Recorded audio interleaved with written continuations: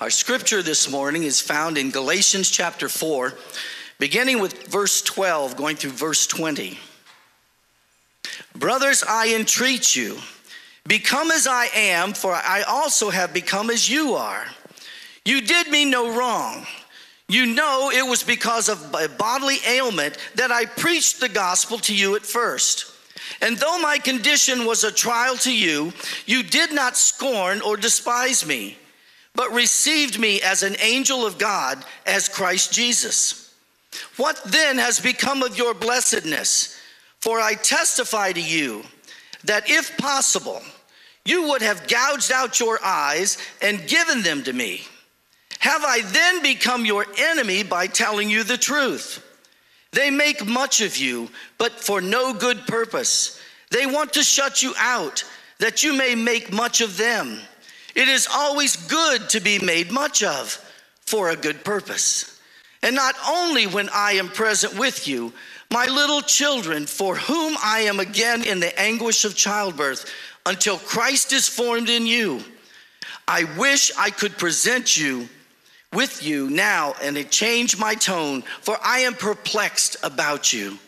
This is the reading of God's word.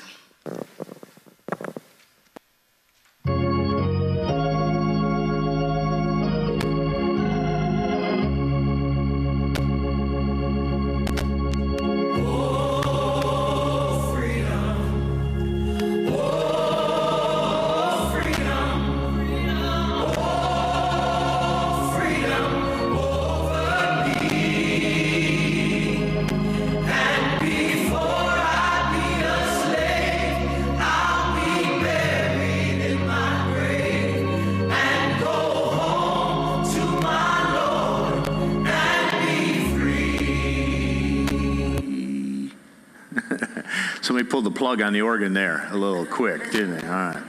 You know, the church is called to make disciples. That's what we're supposed to be about, to see people turn from their sin and their life following away from Christ and embrace Jesus Christ as Savior and follow Him. Jesus gave us very clear instructions. This is what the church is supposed to be about. This is called by many the Great Commission. This is our mission as a church. Jesus said in Matthew 28, before He ascended back to heaven, all authority has been given to me in heaven and on earth. Now go and make disciples. Now, it's hard for a church to stay focused on these things. Paul, the Apostle Paul, was laser focused on this. In fact, he introduces himself at the beginning of this book of Galatians, the beginning of his letter. He introduces himself, Paul, an apostle. That means Paul, a sent one. Well, who sent Paul on his missionary journeys to go make disciples? He said, Paul, an apostle, not from men, nor through man, but through Jesus Christ and God the Father who raised him from the dead. So the king that we just sang about is Paul says, man, I'm sent on mission from the king to make disciples of the nations. Guess what? So are you. If you are a believer in Jesus Christ, this is who we are. This is who God sends us, who we are, and what God sends us to do in this world. Go make disciples of the nations and baptizing them in the name of the Father, Son, Holy Spirit, and teach them to obey everything that I have commanded you. Now, the problem that arises very often in any local church is the local church culture is sometimes not conducive for making disciples. The culture can hinder the making disciples, or the culture can all of a sudden be about something else other than making disciples. Now, how is culture created? You think about, like people will talk about their work culture, or a certain family dysfunction, or a toxic relationship. You're all talking about, these are culture things. So how is culture created? How is culture in a church created? Well, culture is created by individuals, right? It's individuals who are connected in community. That's how cultures are created. So the relationships that are formed and connected in whatever community is, the relationships that are formed, the shared values of the group, the priorities of the group, all of these dynamics create a particular culture of a church. And every church has a culture. All right? Now, Paul's letters, as he writes to these different churches, he's constantly dealing with this. He's constantly dealing with the church culture and what's happening and all the issues that make up a church culture. So Paul's talking about the theology that they have. He's talking about the relational issues. He gives us a biblical ecclesiology, the doctrine of the church. How should a church function and what are we doing? For example, he writes in 1 Timothy chapter 3, he writes to Timothy, a pastor in a church in Ephesus. You can read Ephesians in your Bible. Timothy was at a church in Ephesus, and he writes all these things in 1 Timothy. And then Paul says this, I write this so that you will know how to conduct yourselves in the household of God, which is the church of the living God.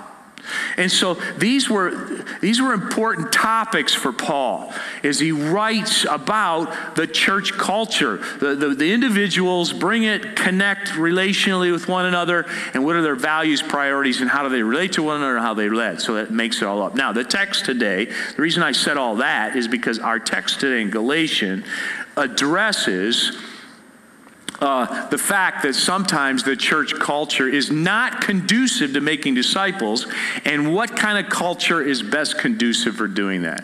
So if we as a church are about people getting saved and coming to a living relationship with Jesus Christ and then teaching them to obey everything that Jesus said and shaping that, if that's supposed to be the culture, what are some of the signs that this is a healthy church culture? All right, so that's where we're going. And there's 6 points. So, we'll be done by 3. No, I promise. So, I'll only be able to touch on these 6. They're really important. I'll only be able to touch on these 6 points.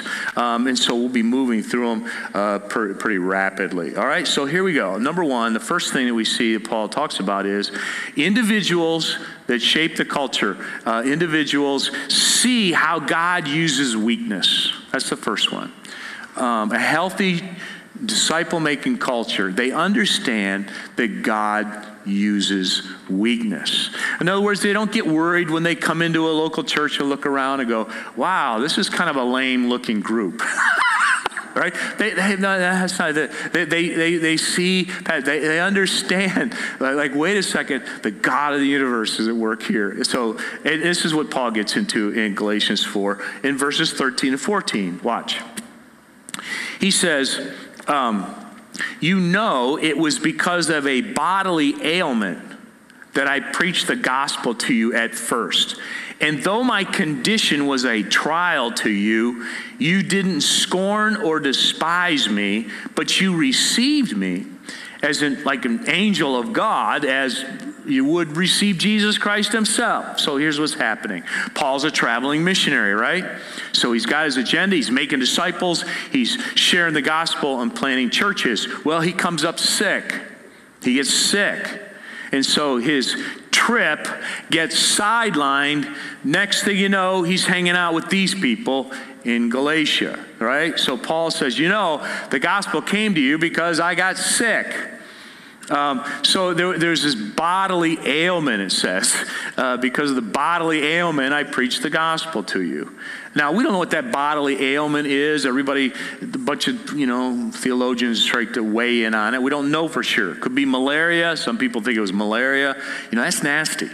Paul's got malaria. It's kind of nasty. Some people think it's issues related to Paul's eyes. Some people think it was like epilepsy. And so you can imagine Paul traveling around. He's talking about Jesus Christ. All of a sudden has an epileptic seizure. And it's, in the culture of the day, they thought, oh, man, these are all demonic spirits. And this guy is, man, get rid of this guy. So we don't know what it was, but there was some bodily ailment. Whatever it was a social turnoff to people. So here's Paul coming and landing into town, and socially, whatever's going on with him, people are going, ugh. And that's what they're dealing with. But the Galatians received him. The Galatians took him in, and they did not scorn or despise Paul, they said. And the reason was the Galatians are like, hey, let's not judge this book by its cover. This guy has something to say. See, the messenger was a bit repulsive, but the message brought them life. And so in healthy church cultures, they see that. You look around, it's like, hey, in the world's culture, we may not be the most impressive group you've ever run into. But you go, well, wait a minute. There's a life-giving message here, and God uses us in the weak people in the process. Paul rested in this. He's going, come on, Lord, I'm trying to go here and trying to go there. And then he ran into a lot of detours in his life. I think of how he processed one detour. He talks about in 2 Corinthians 2, he talks about like he was traveling and there was an open door, people were receptive to the gospel message, but he says, my spirit was not at rest because I didn't find my brother Titus there. So I took leave of them and went on to Macedonia. In other words, this is real life stuff, right? You got your goals. You ever set out your week or your day and you're going, this is what I'm going to do. And Jesus, I'm serving you and I'm doing this and this and this. And it all goes sideways and the people don't show up and it's not there and you get all sideways. Like, God, what are you supposed to do? And you're all detoured and going a different direction. That's very, very unsettling, right? How did Paul handle that? Here's what he said. But thanks be to God who in Christ always leads us in triumphal procession and through us spreads the fragrance of the knowledge of him everywhere. So the way Paul processed it was, look, I got sick, my missionary journey, I got sidelined, I'm sitting here amongst these people in Galatia, and God's going to use this. God's going to use this. In fact, as Paul traveled around his own personal weaknesses, he said he had this thorn in the flesh that he asked God to get rid of 3 different times, and God says, no, because power is perfected in weakness. And so Paul says, well then, I'll gladly be content with my weakness, hardships, calamities, and all of these things, because when I'm weak, that's when I'm strong. And see, so a healthy disciple-making culture understands that, whoa, God, this isn't a detour. This isn't the end of the world. I don't have to be strong all the time because God uses weaknesses. So you land in the hospital. Your vacation plans go totally upside down. You go on vacation, you got it all planned out. It's like, what in the world am I doing now? I was on my way to Florida, and now I'm in some town in who knows where in West Virginia, and the cars broke down, and what? It's like, all right, vacation plans. Maybe you face the death of a loved one. You have a financial setback. Your husband leaves you. Your child says they're gay. So what do you do? Well, you see how, hey, God can use this. I've had so many people tell me over the years, Dan, I laid in the hospital. Hey, and guess who I got to talk to in the hospital? I got to talk to this person about Christ. That's right. See, healthy disciple-making thing, they see that. And they see that God never wastes their pain. Say, man, I went through this thing in my life, and now someone comes up and says, I heard you've gone through this, and I'd like to talk to you. See, these are healthy disciple-making cultures. They see how God uses weakness. All right, Isaiah 53, it says about Jesus. This was Jesus, right? And described in Isaiah 53. The coming Messiah was described this way. He had no form or majesty that we should look at him, and no beauty that we should desire him. He was despised and rejected by men, as one from whom men hide their faces, and we esteemed him not. And so much of the world missed the life-giving message of Jesus Christ because the messenger was not very impressive. Listen, greatness is often overlooked when it is housed in a body that the culture does not deem beautiful. Greatness is often overlooked when it's housed in a body that our culture doesn't see as beautiful. Greatness and life-giving messages are often missed because they're within the person who has a social economic status or is socially and circumstantially in a place that the culture doesn't deem successful. So what the deal is, if you're going to have a healthy, you're going to have a healthy mindset. You're going to understand that, look, man, just because the culture doesn't think somebody is beautiful or successful, God uses people that the culture deems weak. Don't miss it. All right, second. The second sign of a healthy disciple-making culture is you sacrificially serve with joy. You sacrificially serve with joy. Look at verse 15. Paul says to these Galatians, what then has become of your blessedness? In other words, he says, hey, where's the happiness? When Paul first, look what he says in the list of verse. I testify to you that if possible, you would have gouged out your eyes and given them to me. So Paul says, when I first landed to you, man, you sacrificially gave. You would have given me your right arm. You would have done anything for me. Now, what's happened to your joy? Sacrificial servants, and this place is full of them. You guys, this church is full of sacrificial servants. You can easily slip into the mindset that feels like, oh my word, everybody just wants a piece of me. Man, I walk into this and it's, everyone wants a piece of your time. They want your money. They want your efforts. They want your attention. They want your help. They want your support. They want your endorsement. You think, man alive, I live with a bunch of piranhas. It's a dog-eat-dog world out there, right? And what they say on Cheers, and I'm wearing dog bone underwear. It's just like self-sacrificing servants can get to where you go, my goodness, this culture's toxic. Everything's toxic. The family's toxic. It's all toxic, right? And what can happen is self-sacrificing servants can get to the place, then you begin to withdraw, you begin to withhold, you begin to resent people, you can become really, really cynical, and you lose your joy. And that's what happened with the Galatians. Now, you may still be sacrificing. You may still live a sacrificial life. You still may be sacrificially serving because you say, I'm not going to be one of those consumers. I'm not going to be a part of a church, and I'm not going to be one of those consumers. No way. I'm a contributor, not a consumer. But in a healthy disciple-making culture, it's like, hey, but what happened to your joy? See, because you can get a lot of people working really hard, but if you lose your joy, you lose a measure of health, to say the least, right? It's easier. You end up being like an unhappy Chick-fil-A employee.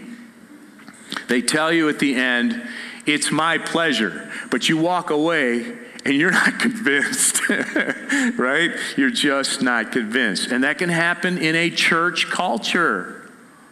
Can happen in a church culture.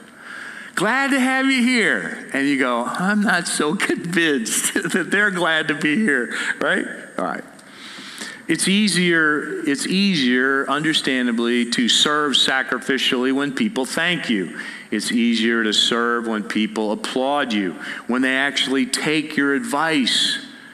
And they say, man, you were so helpful to me. You love it. It's easier to serve sacrificially when you give money to people or you give something away to them and they actually use it wisely. It's easier to live sacrificially when they return the favor. But when none of that's happening, what happened to your joy? A place to go if you have lost your joy is Hebrews chapter 12. And listen to what it says. Let us run with endurance the race that is set before us, looking to Jesus, the founder and perfecter of our faith, who for the joy that was set before him endured the cross, despising the shame, and is seating at the right hand of the throne of God. So consider him. Think about Jesus, who endured from sinners such hostility against himself. Talk about an unresponsive culture. Talk about a toxic environment. Jesus, who suffered such hostility against himself, so that you may not grow weary or faint-hearted. Look to Jesus when you lose your joy. I would also say this. You might need a vacation. You might need a break. You might need a rest.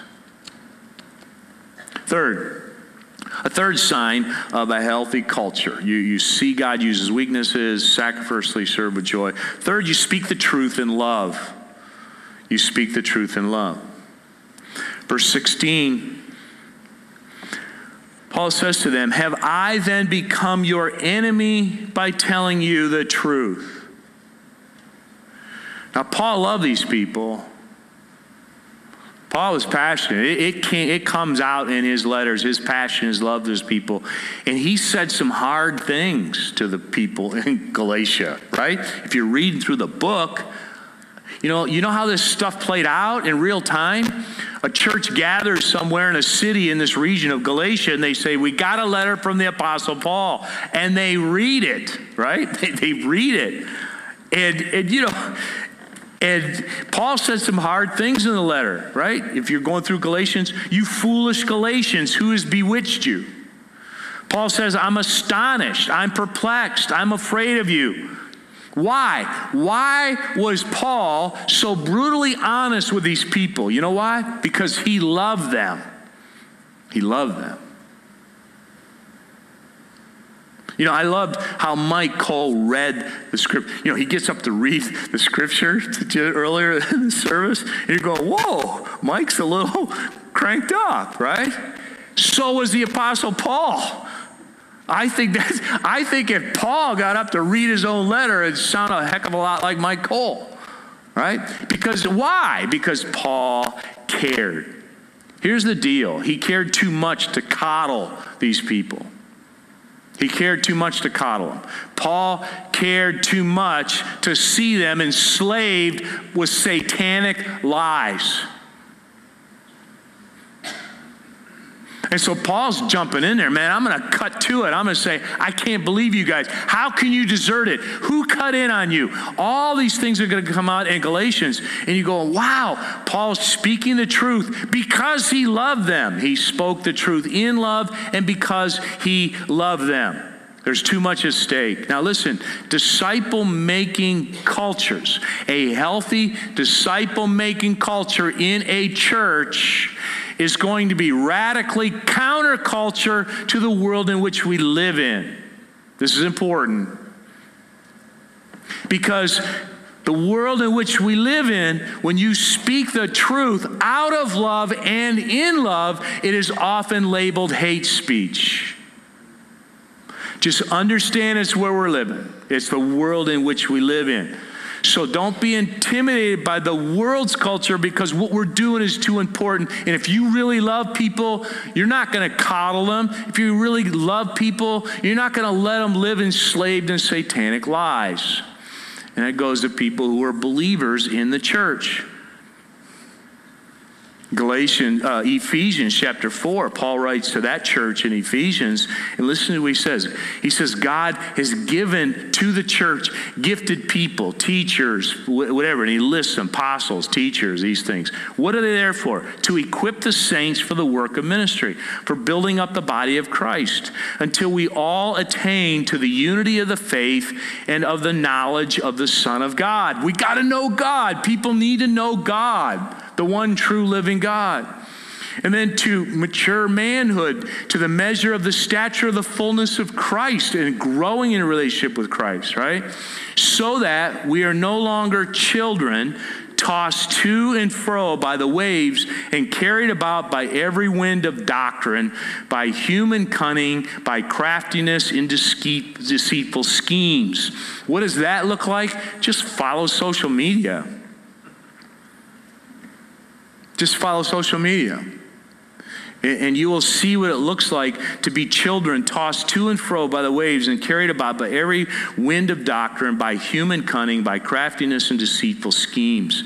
And Paul says, listen, man, when we get together as a church, rather, we have to speak the truth in love, he says in Ephesians. We are to grow up in every way into him who is the head, into Christ. See, healthy disciple-making cultures, it includes churches, it includes your family.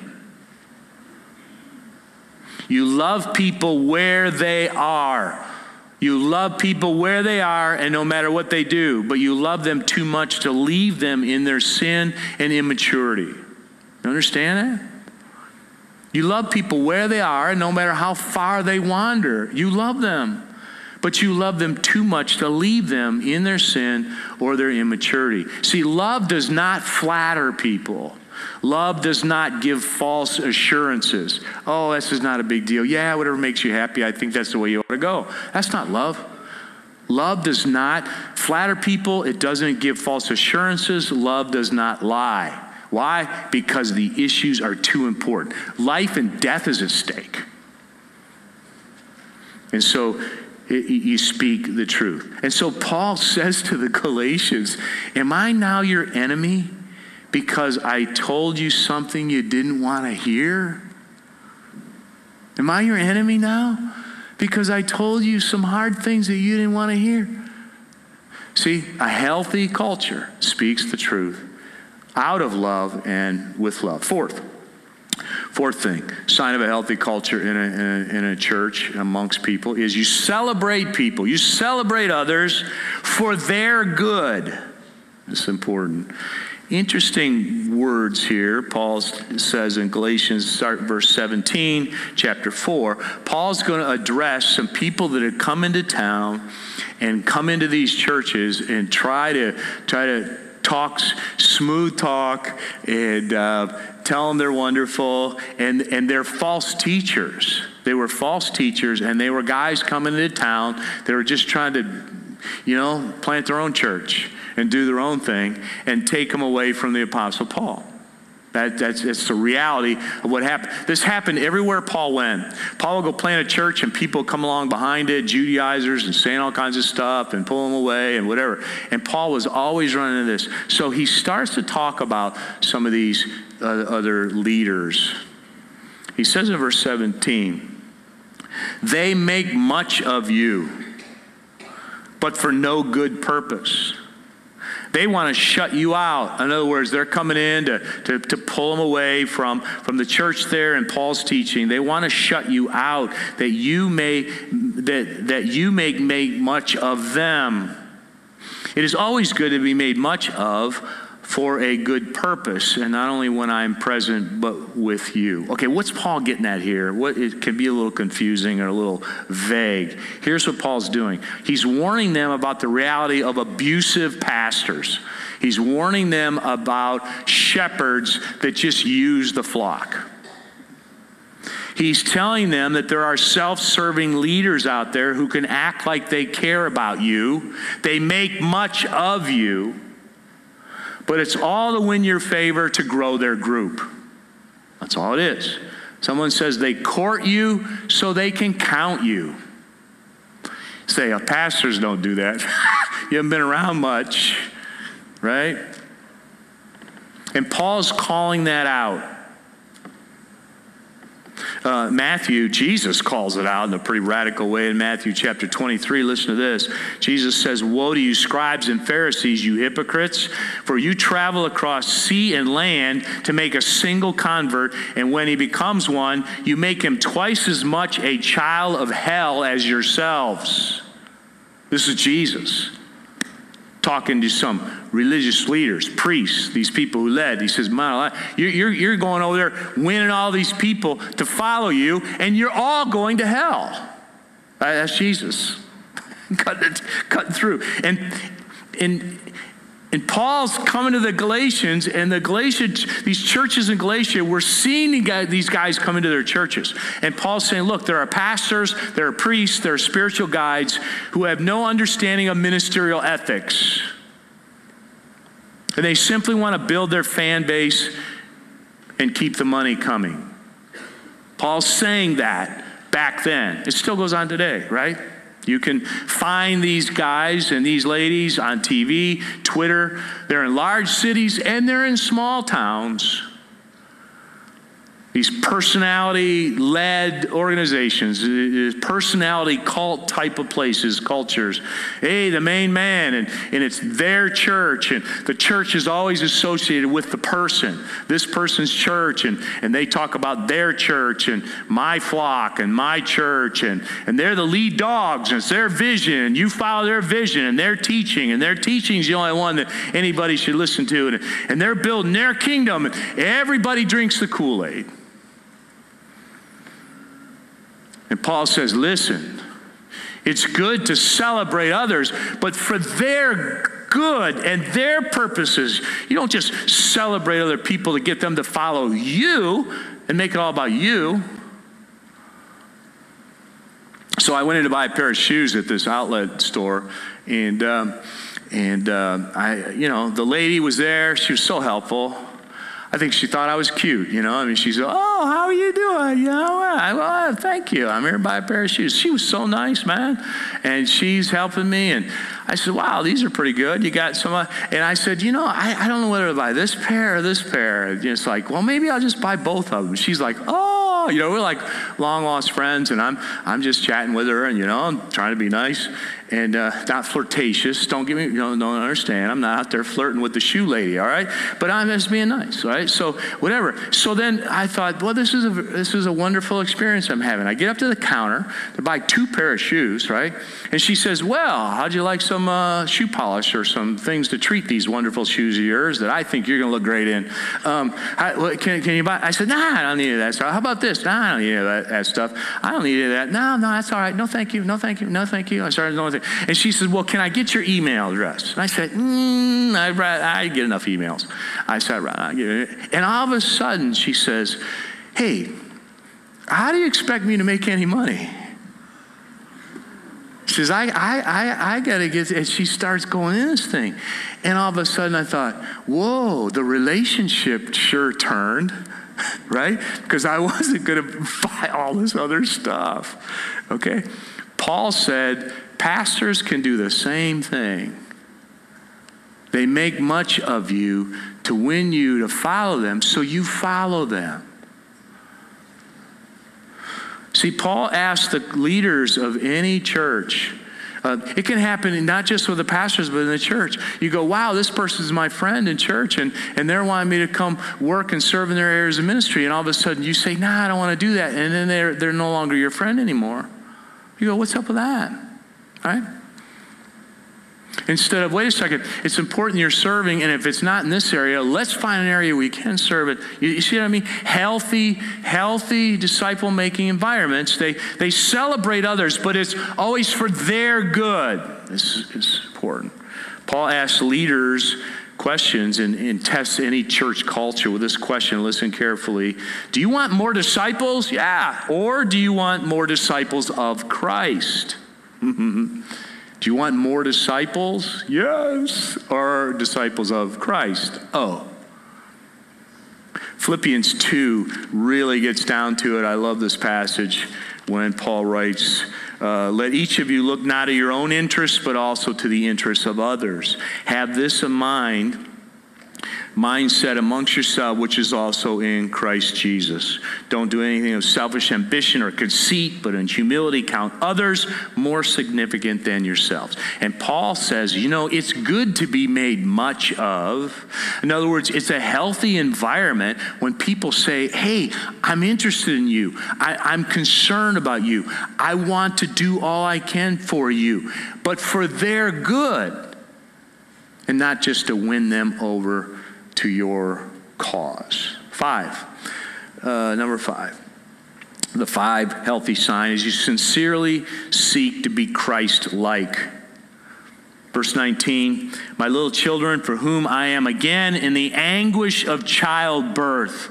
What's Paul so worked up about? Until Christ is formed in you. So this is a healthy environment, a healthy culture, and a disciple-making culture, whether it's a family unit culture, or it's a church culture. A healthy culture is there is this deep, burning desire amongst all the people in this culture. In fact, it's like the anguish of childbirth. They just want people to get Jesus. They want them to get Jesus. They want to come into a relationship with Jesus. You got to get Jesus. And until you get Jesus and then see Christ shaping your life and making a difference in how you think and how you live and how you love and what you enjoy and the whole thing, until that happens, it's just going to be what they're about. Man, have you got Jesus? Is he shaping you? Is he forming you? Are you knowing this life? That is what the focus is.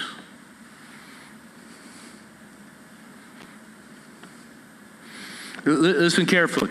The culture of a healthy disciple-making church is not as much, listen very carefully, it's not as much, how do we get more people in our church?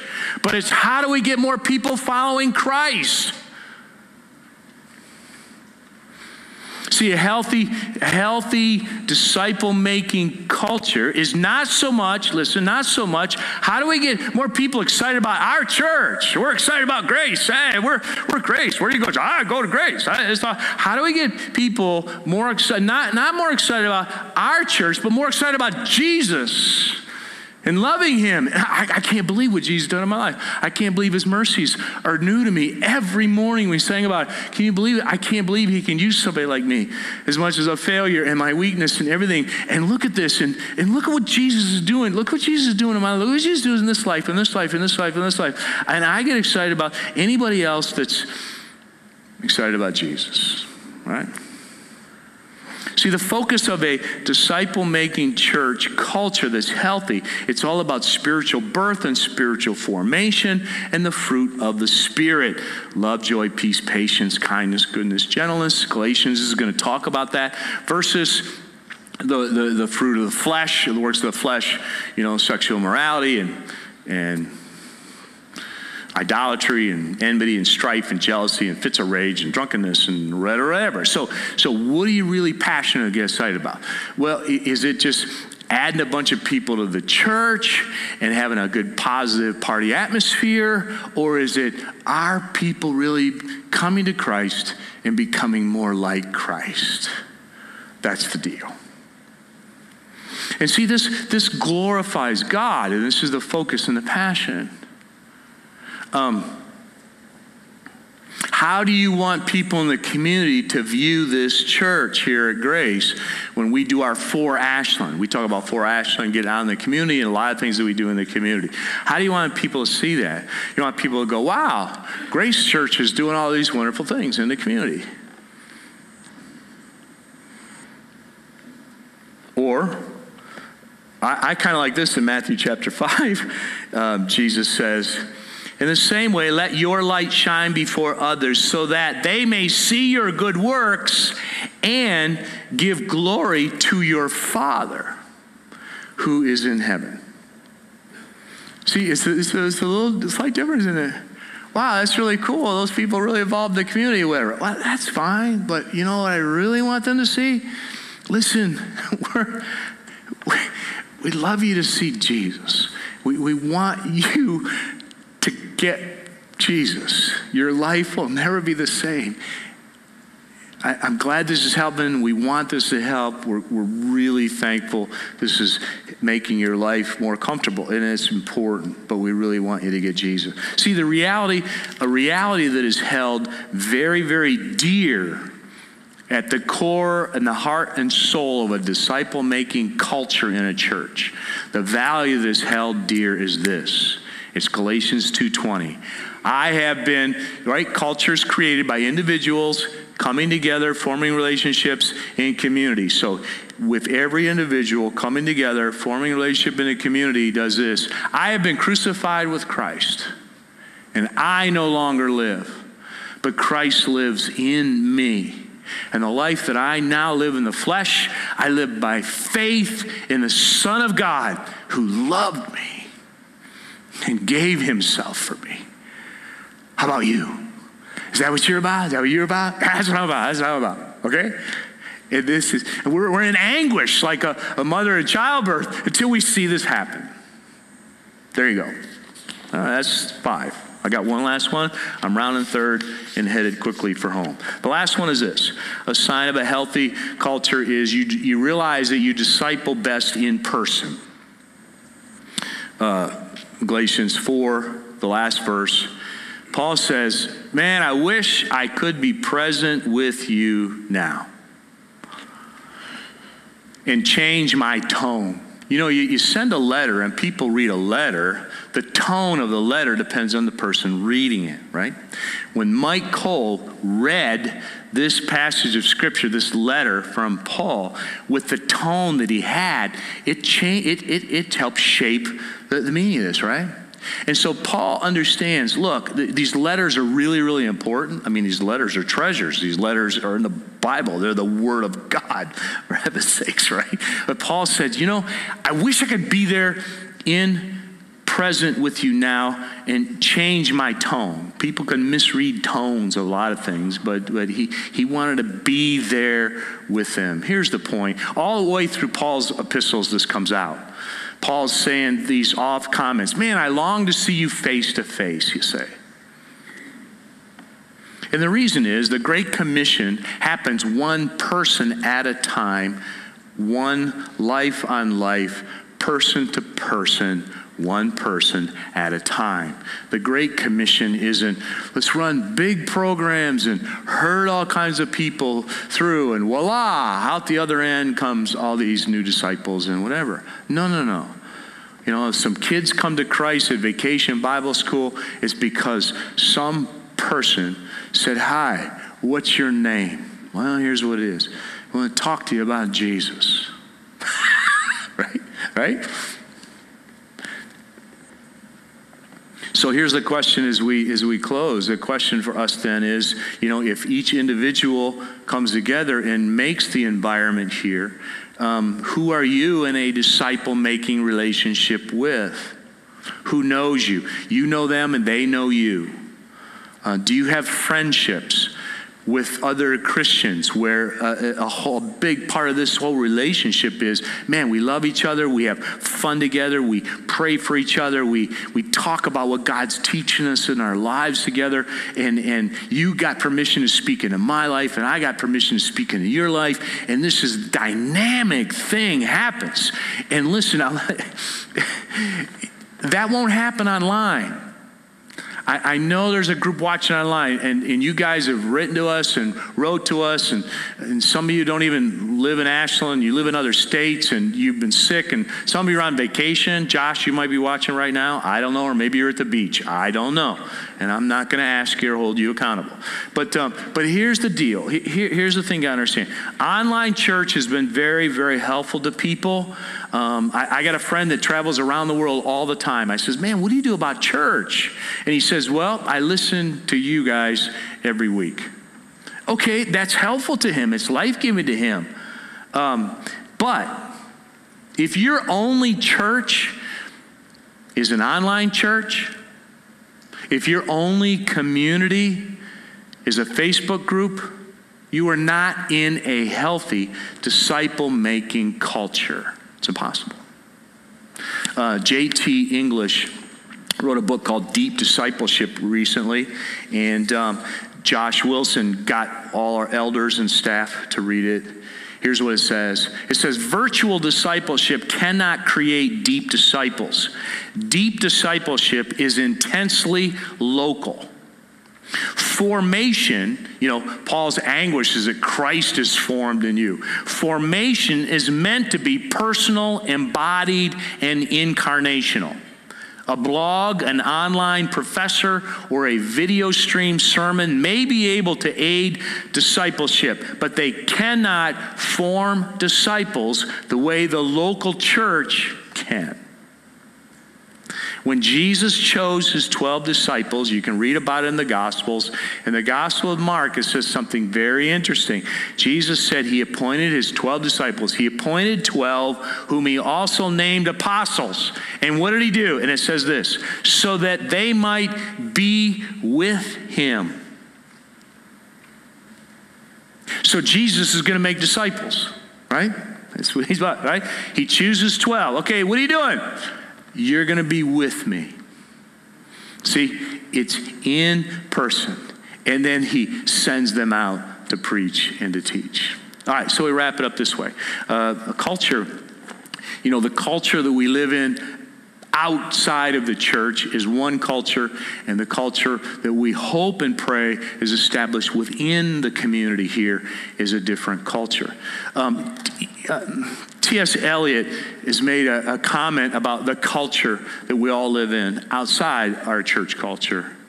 And I've never forgotten this. T.S. Eliot said a while ago, he says, and the wind shall say, here were decent, godless people. Their only monument, the asphalt road and 1,000 lost golf balls.